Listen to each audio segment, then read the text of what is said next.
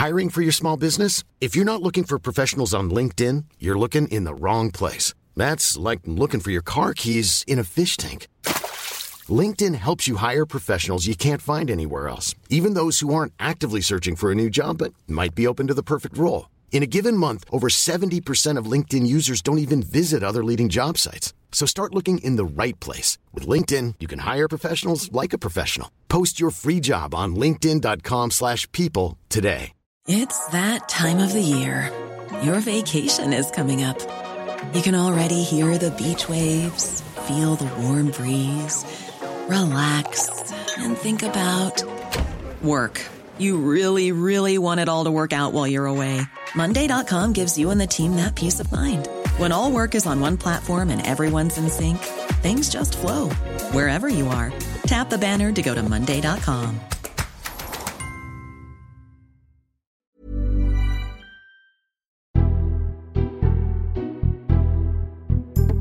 Hello and welcome to the Red Box Politics podcast in the Times. I'm Matt Chorley. Here we go then. A general election, everyone. Are you excited? I am. Jenny Russell, Times columnist, isn't. We'll be talking about that shortly. We're joined by Anthony Wells, Director of Political Polling at YouGov, who will explain what we should be looking out for in the polling that comes out in the next few weeks. Plus, Hamish MacDonald, the new Scottish political editor of the Times, to give us an idea of what's happening north of the border. Jenny, I'm very excited about the election, but you're not. For the first time in my life, Matt, I have to say I think you're lying to me. But I hope I'm wrong. I'll tell you what it is. I'll tell you it's because I've had a holiday. I've come back from a holiday, enthused by it all. Whereas people who haven't had a holiday for months and months and months are still tired from the Brexit referendum. Well, the one bit of your sentence that's true is that I am, for the first time in my entire life, having grown up in a family that was addicted to politics and having covered politics for 25 years and always been basically thrilled by an election campaign, I found myself thinking, good God, the next 7 weeks. Because the frustrating thing is this is an incredibly important issue, but the issues that it raises are not going to be addressed in this campaign, and we can already see the parameters of the result. Hard to get really very interested. Is it just because elections where we know what the result is going to be, or we think we know what the result is going to be, are just less exciting than one that looks like a close race?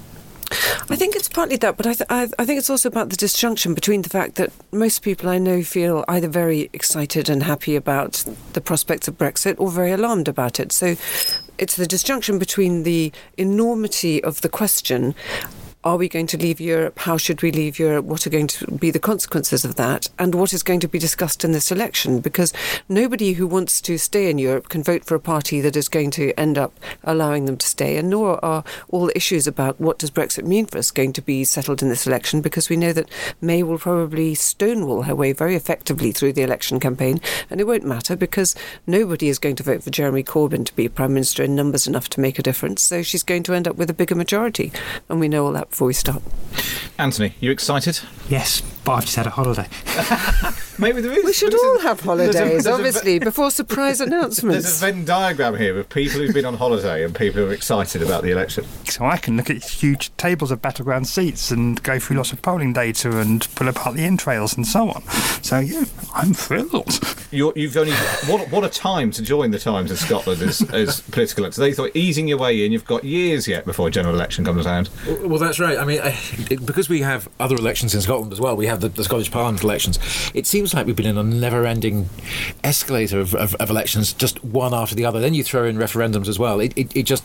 We haven't had any period of stability. So in terms of excitement, I think things are different in Scotland because the context of this election is very different.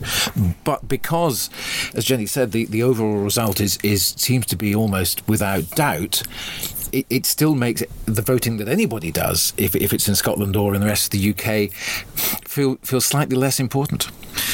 And just on the sort of the way that we expect the campaign to play out, is part of the reason you're not excited, Jenny, because Theresa May is not very exciting? Because there was excitement around the new Labour result in 1997, because Tony Blair was a bit more showbiz and a bit, there was a big change coming. But we know there's no big change coming, and Theresa May is not, of all of her many qualities, showbiz.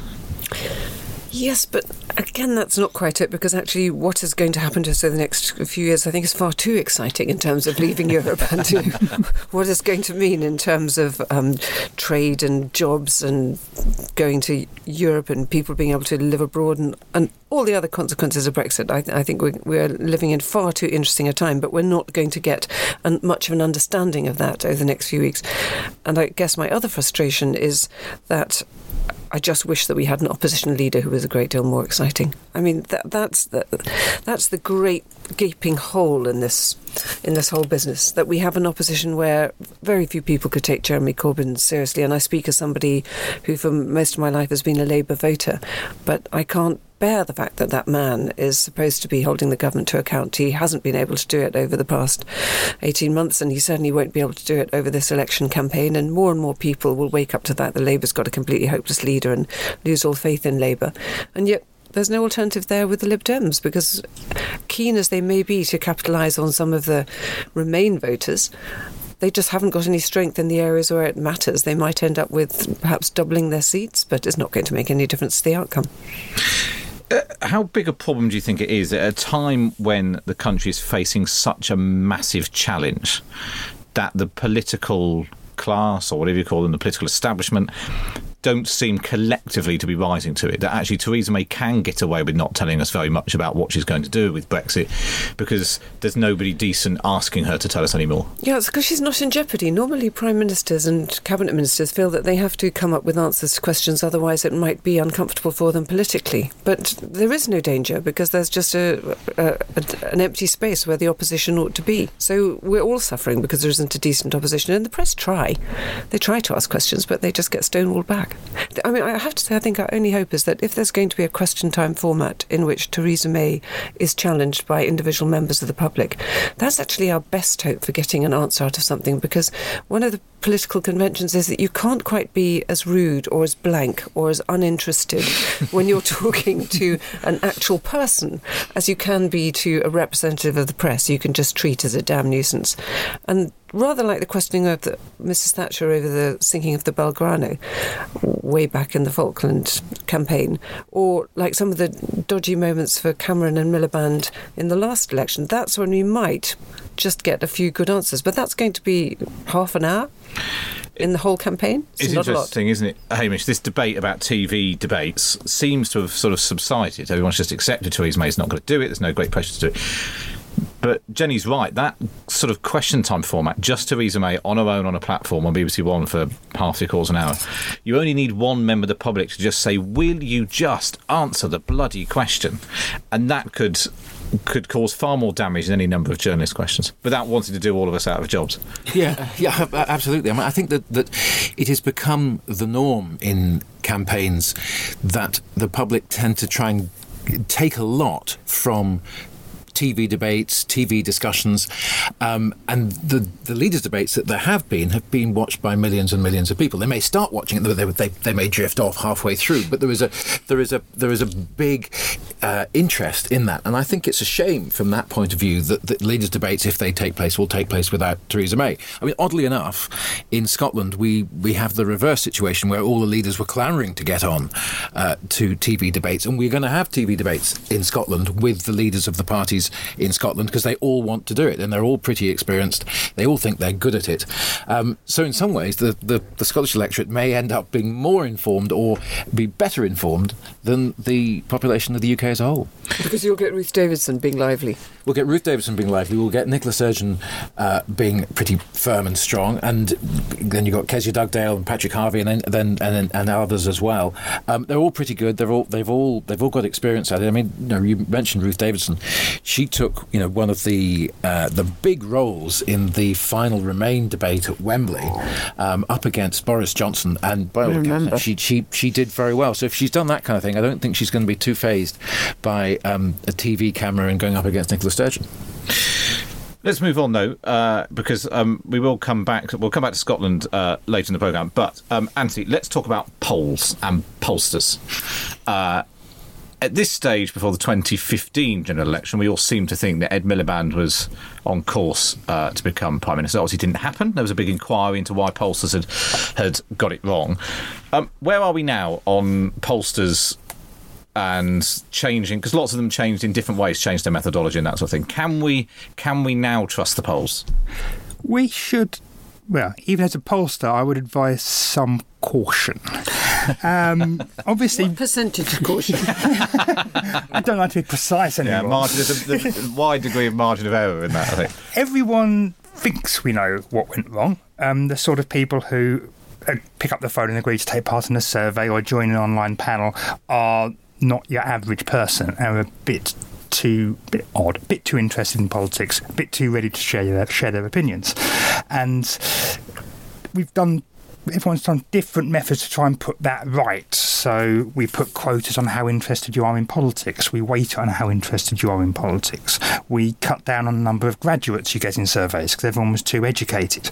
Lots of companies are sort of modelling turnout not based on how likely people say they are to vote, but based on their demographics. So at every election in the past, young people don't really vote, and more working class people vote at a lower rate than middle class people. So instead of trusting what people say, you say, right, you're young, you're working class, you're less likely to vote than that retired middle class person. But and to me, all these changes make sense, and all these changes should, in theory, solve the problem. But realistically, we're not going to know until June the 9th. So, but presumably what we can be more sure of is, whereas at the EU referendum, the polls were basically saying it was neck and neck. Margin of error meant that either side could or have been ahead at any particular point. There's no doubt the Tories are ahead of Labour at the moment. I'm a pollster. We may have got some things slightly wrong in the recent past. You are not going to drag the words from my lips of "we are certain." I'm not saying it. But the Conservatives have got a lead of about 20 points. The polls have been wrong in the past, but even when they've been really, really, really wrong, they've been wrong by about 6 or 7 points.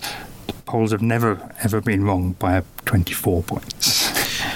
Jenny, what do you think when you see these polls giving, the Tories, and some of them, they've got double the percentage share of the vote of the Labour Party? Is this another reason why you're sort of bored of we already know what's going to happen?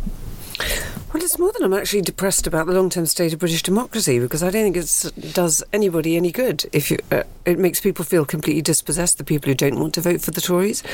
As we've said before, it doesn't mean that anyone is held to account. It makes for a long-term lack of interest in politics. And it's not that I want to see the Labour Party as it is now, suddenly warmed up and revived. It seems to me that it's clearly suffering from the same problems that social democratic parties and leftist parties have been all over the world, which is, what is the point of you when there's no longer a lot of money to share out amongst the lucky people who live in societies where you're willing to take wealth from those who are doing very well and give it to those who are doing badly. And because there's less money around now, we don't really know what a Labour Party should stand for when that isn't its answer. And our Labour Party hasn't been able to come up with a convincing solution to that. So the problem for everybody in this election is just, how do you start reviving an opposition? It's not just a matter of this election. I was talking to somebody senior in the Labour Party the other day who was saying, this was just before the election was called, who was saying they were very confident about the revival of Labour because they understood that Jeremy Corbyn was having such a miserable time that he was likely to resign before the end of the year. Now, I have no idea whether this was true or not, but this is a serious person that I was talking to who isn't prone to flights of fancy. And he was saying, well, I think that means that we're going to get some really good young person who will come forward. There'll be a proper contest and you'll see all this resurgence of ideas and enthusiasm, and Macron could step forward from the entrails of the Labour Party. Now, in theory, I guess that's true. It's just I don't see that Macron personality standing around. Yes, where's the person? I've said it many times before, but part of the reason why Jeremy Corbyn won in 2015 was because the alternatives were so absolutely dismal. They all deserve to lose. There's no doubt about that. So, Anthony, for listeners to the podcast, when they're looking at polls and reading stories about them, what should they be looking for? What are the interesting bits and pieces? Who are the groups that are shifting? Where are votes going? Given the Conservative lead is just huge at the moment and nothing's changing, the bits I'm watching are Liberal Democrats and UKIP. UKIP have already been the only interesting change. The moment the election was called, UKIP immediately collapsed totally. And didn't do anything, they didn't say anything, but like that, their vote halved.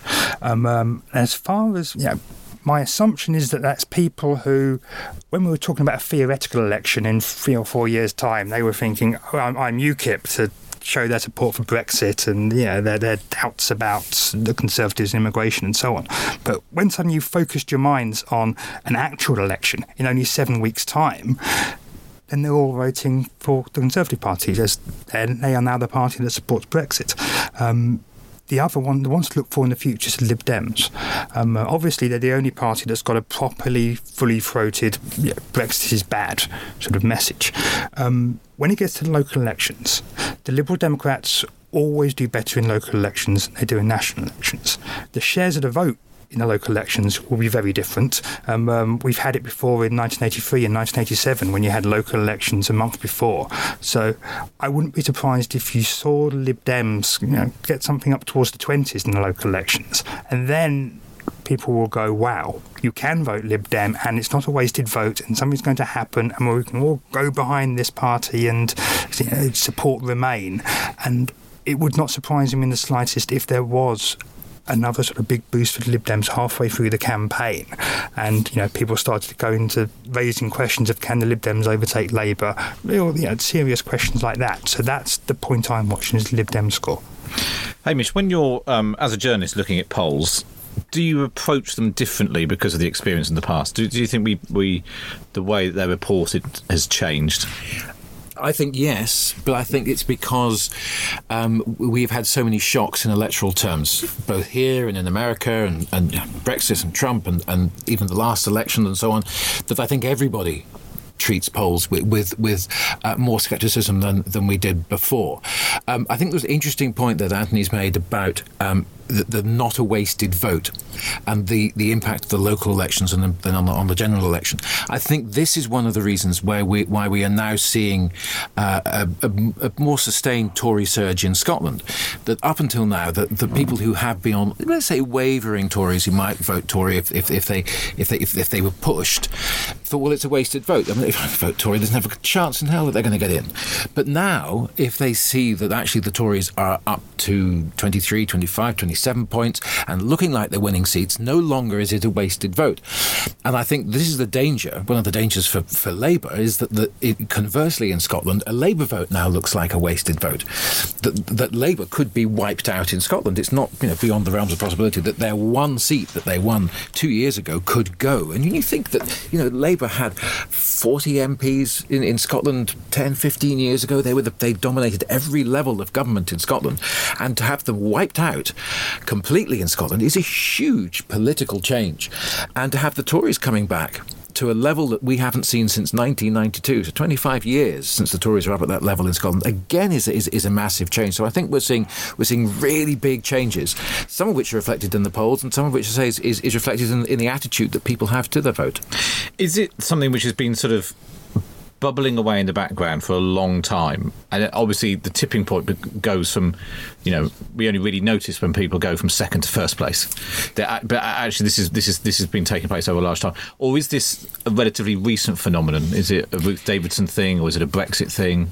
I think that what has changed is the attitude that people have to their vote. I remember being out on the doorstep with Labour candidates 2010 and 2005, and you'd find people who said, oh no, I'm voting Labour because my father voted Labour, my grandfather voted Labour, and they were never going to change.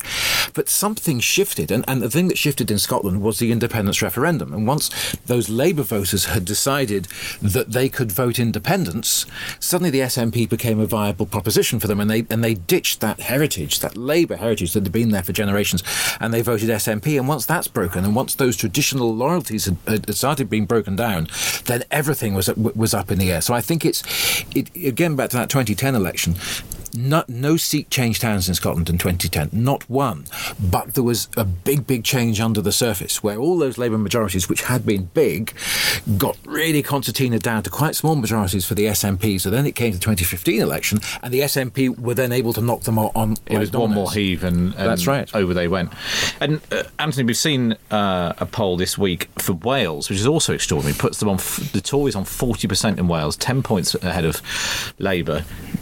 This is a YouGov poll, but no precedent for the Tories being that high or that far ahead, and it suggests that the Tories could win more seats than any other party in Wales, which haven't been seen for 100 years or something. 1859. 1859. Is this something that you've been picking up for some time, or is there a Theresa May factor which is sort of heaving people over that line? Wales, there is a longer-term trend in Wales. It was, during the Conservative Party's long years in opposition, when everyone was saying, "Oh, they're dead in Scotland and Wales." They were dead in Scotland at that moment, but Wales, they were slowly creeping back. In Wales, part of it is demographic changes, and the Welsh population is getting much older. And older people tend to vote Tory. You've also got the influence of mining retreating. That's the influence of mines lasts down the generations even after the mines have gone, but eventually it fades and old pit villages become commuter villages for Cardiff and so on. But most of the shift seats would actually change hands is North East Wales. On those figures, North East Wales, all around Wrexham, Allen, Deeside, that's currently all Labour. That would all go Tory. Labour would be pushed right back to just the Welsh valleys and part of Swansea. And a lot of that is UKIP almost a gateway drug. People who used to vote Labour, who happily went off and voted UKIP because they felt about Europe and they felt about immigration and they felt strongly about all these things, but they weren't going to vote Tory because they're Labour people. They were happy to go and vote UKIP. Now UKIP in decline. They've broken that habit of voting Labour like they did in Scotland, and they've moved on to the Conservatives. Hey, I'm Ryan Reynolds. Recently, I asked Mint Mobile's legal team if big wireless companies are allowed to raise prices due to inflation. They said yes. And then when I asked if raising prices technically violates those onerous 2-year contracts, they said, "What the f*** are you talking about, you insane Hollywood ass?" So to recap, we're cutting the price of Mint Unlimited from $30 a month to just $15 a month. Give it a try at mintmobile.com/switch. $45 up front for 3 months plus taxes and fees. Promo rate for new customers for limited time. Unlimited more than 40 gigabytes per month. Slows full terms at mintmobile.com. Hiring for your small business? If you're not looking for professionals on LinkedIn, you're looking in the wrong place. That's like looking for your car keys in a fish tank. LinkedIn helps you hire professionals you can't find anywhere else, even those who aren't actively searching for a new job but might be open to the perfect role. In a given month, over 70% of LinkedIn users don't even visit other leading job sites. So start looking in the right place. With LinkedIn, you can hire professionals like a professional. Post your free job on linkedin.com/people today. When you make decisions for your company, you look for the no-brainers. If you have a lot of mailing to do, Stamps.com is the ultimate no-brainer. Use the Stamps.com mobile app to mail everything you need to keep your business running with up to 89% off USPS and UPS. Make the same no-brainer decision as over 1 million other businesses with Stamps.com. Use code PROGRAM for a special offer. That's Stamps.com, code PROGRAM. And if Europe was a factor in that, then Theresa May is the sort of full-throated voice of leaving the EU, so you might as well, go with the real thing rather than the sort of pale imitation of UKIP, which isn't going to have any influence. Exactly. She's now the person who's saying all the things about Brexit and ending European immigration and so on that UKIP used to say, except she's leader of a major party who can deliver it. Jenny, it's extraordinary what's happening in Scotland, isn't it? Yes, again, it's even more of a revolution in political terms than we've had in Britain. Not only do we have the SNP taking over from Labour as the chief party of Scotland, but now it looks we may have the Conservatives taking over from Labour as the chief opposition in Scotland. And I think it may be about the only interesting and fulfilling part of the whole election campaign is to watch what happens in Scotland. You're not only going to have the best debates, you're going to have the most interesting results. Hamish, in Scotland, what's a sort of good night, bad night for Nicola Sturgeon, Ruth Davidson? It's tricky for Nicola Sturgeon because they did so well 2 years ago. I mean, Scotland has 59 seats and the SNP won 56. I mean, that's the equivalent of winning sort of 540 odd seats in Westminster. It was huge as a high watermark. I've never seen anything like it. None of us will. So from that point, it was always going to be down. There's no way they can win more than 56. Well, they can't win 59, but that's not going to happen. So it is going to be down. So I think as far as Nicola Sturgeon is concerned, it's about managing expectations of some decline. Now, they will be hoping that they don't lose more than a handful. If they were in the high 40s, I think they'd see that as terrific, and they would try and paint it as such. If they lose more than 10, I think they'll start to get worried, and it will appear as if momentum has really gone against them. For the Conservatives, some of the polls are suggesting that they may get 12 seats, may get 10 seats. I think that's probably pushing it, because I think the leap they have to make in a lot of constituencies is just too big. Even if you get a big swing, 15, 17%, they have to come up from third to first, and that's a really too big a jump. If they could pick up 4, 5 seats, I think that they would see that as a really good starting point to then push on in a few years' time. I remember back in 1992, they got 11 seats in Scotland. Then they got wiped out in 1997, and every election since then they've just had one seat, one sole Conservative seat in Scotland. So to get 4 or 5 and to start putting those blue bits on the map will show that the Conservatives are back. Now, one of the things that, because people keep saying it's too much of a leap for the Tories on that front, or for the Labour Party, the thing that really struck me in the 2015 election, and in the West Country is the place that is where I'm from, is where I've reported on for the 2010 election. It's a place that I know best, and there were lots of Lib Dem seats down there where you just thought their majorities were insurmountable. David Laws in Yeovil, for example, had a majority of 13,000. There was no way the Tories were going to win that. And they won it with a majority of 5,000. So, Anthony, if we reached a point in politics now where the sort of incumbency factor or the lifelong loyalty to party has just been so shredded that people are so volatile that what has happened before isn't the same indicator that it was. Party loyalty and those I've always voted Labour, my parents have always voted Labour, that sort of mindset, yes, I think is starting to break down, and as Hamish had said, the referendums, I think, it played a big part in that. It really knocked people off in Scotland. I think it's upset party loyalties over Brexit as well. The incumbency, I don't think it is. I think as party loyalty goes down, it almost works in the opposite direction. Suddenly, that individual person, that MP, whether he's fixed the potholes in your street, whether he's helped you with that school problem thing, suddenly becomes more important if you have less party loyalty. It was, in the case of Lib Dems, it was just they were facing such a tidal wave that the personal vote was wiped out. The swing was too big, because I remember speaking to Lib Dems, it was sort of saying anything under 30 MPs would be bad, and they thought they were dug in and they'd been there for a long time, and they were just swept, as you say, completely swept aside by this tidal wave. Hamish, Lib Dems in Scotland, have they got any prospects? They do. I mean, oddly enough, there is quite a strong Lib Dem tradition in Scotland. They have certain areas of the country, the Northern Isles, the Highlands used to be very strong in, and some parts of the borders. Now, again, last time they got knocked completely aside, apart from just keeping on with the Northern Isles. But they're very good at targeting specific areas, and rather than having a big Lib Dem campaign for the whole country into areas with, like Glasgow, where they're not going to make any headway, they will focus on certain key seats. Now, one of them, Edinburgh West, I think they have a big chance in there. The incumbent MP had to resign the SNP whip because of financial troubles, and she isn't standing, and there's been a problem there. So there's a tradition of voting at Lib Dem in Edinburgh West. They think they can take that one. Is that Ming Campbell's old seat? No.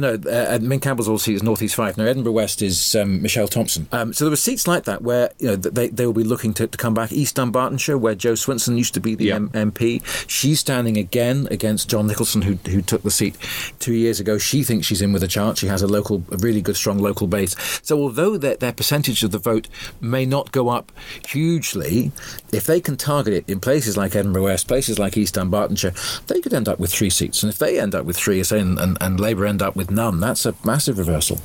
How much of a problem is it for you, Anthony, to try to capture something like the Lib Dems in polls? Because the headline figures of them on going from 8% to 10% doesn't really tell us anything about.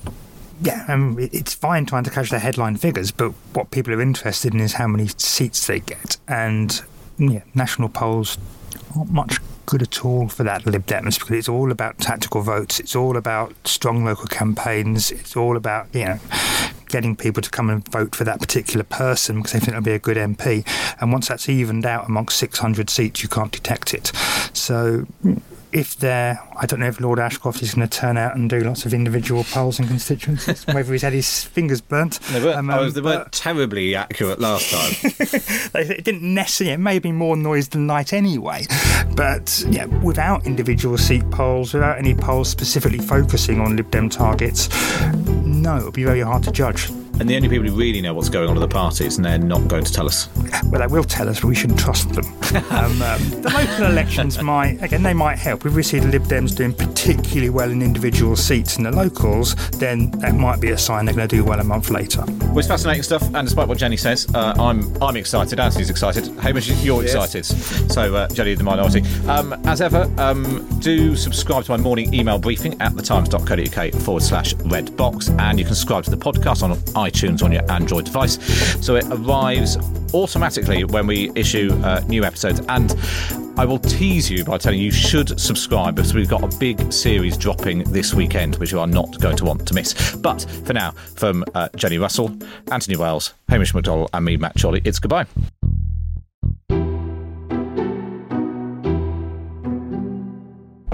Thank you for downloading. To discover more, head to thetimes.co.uk.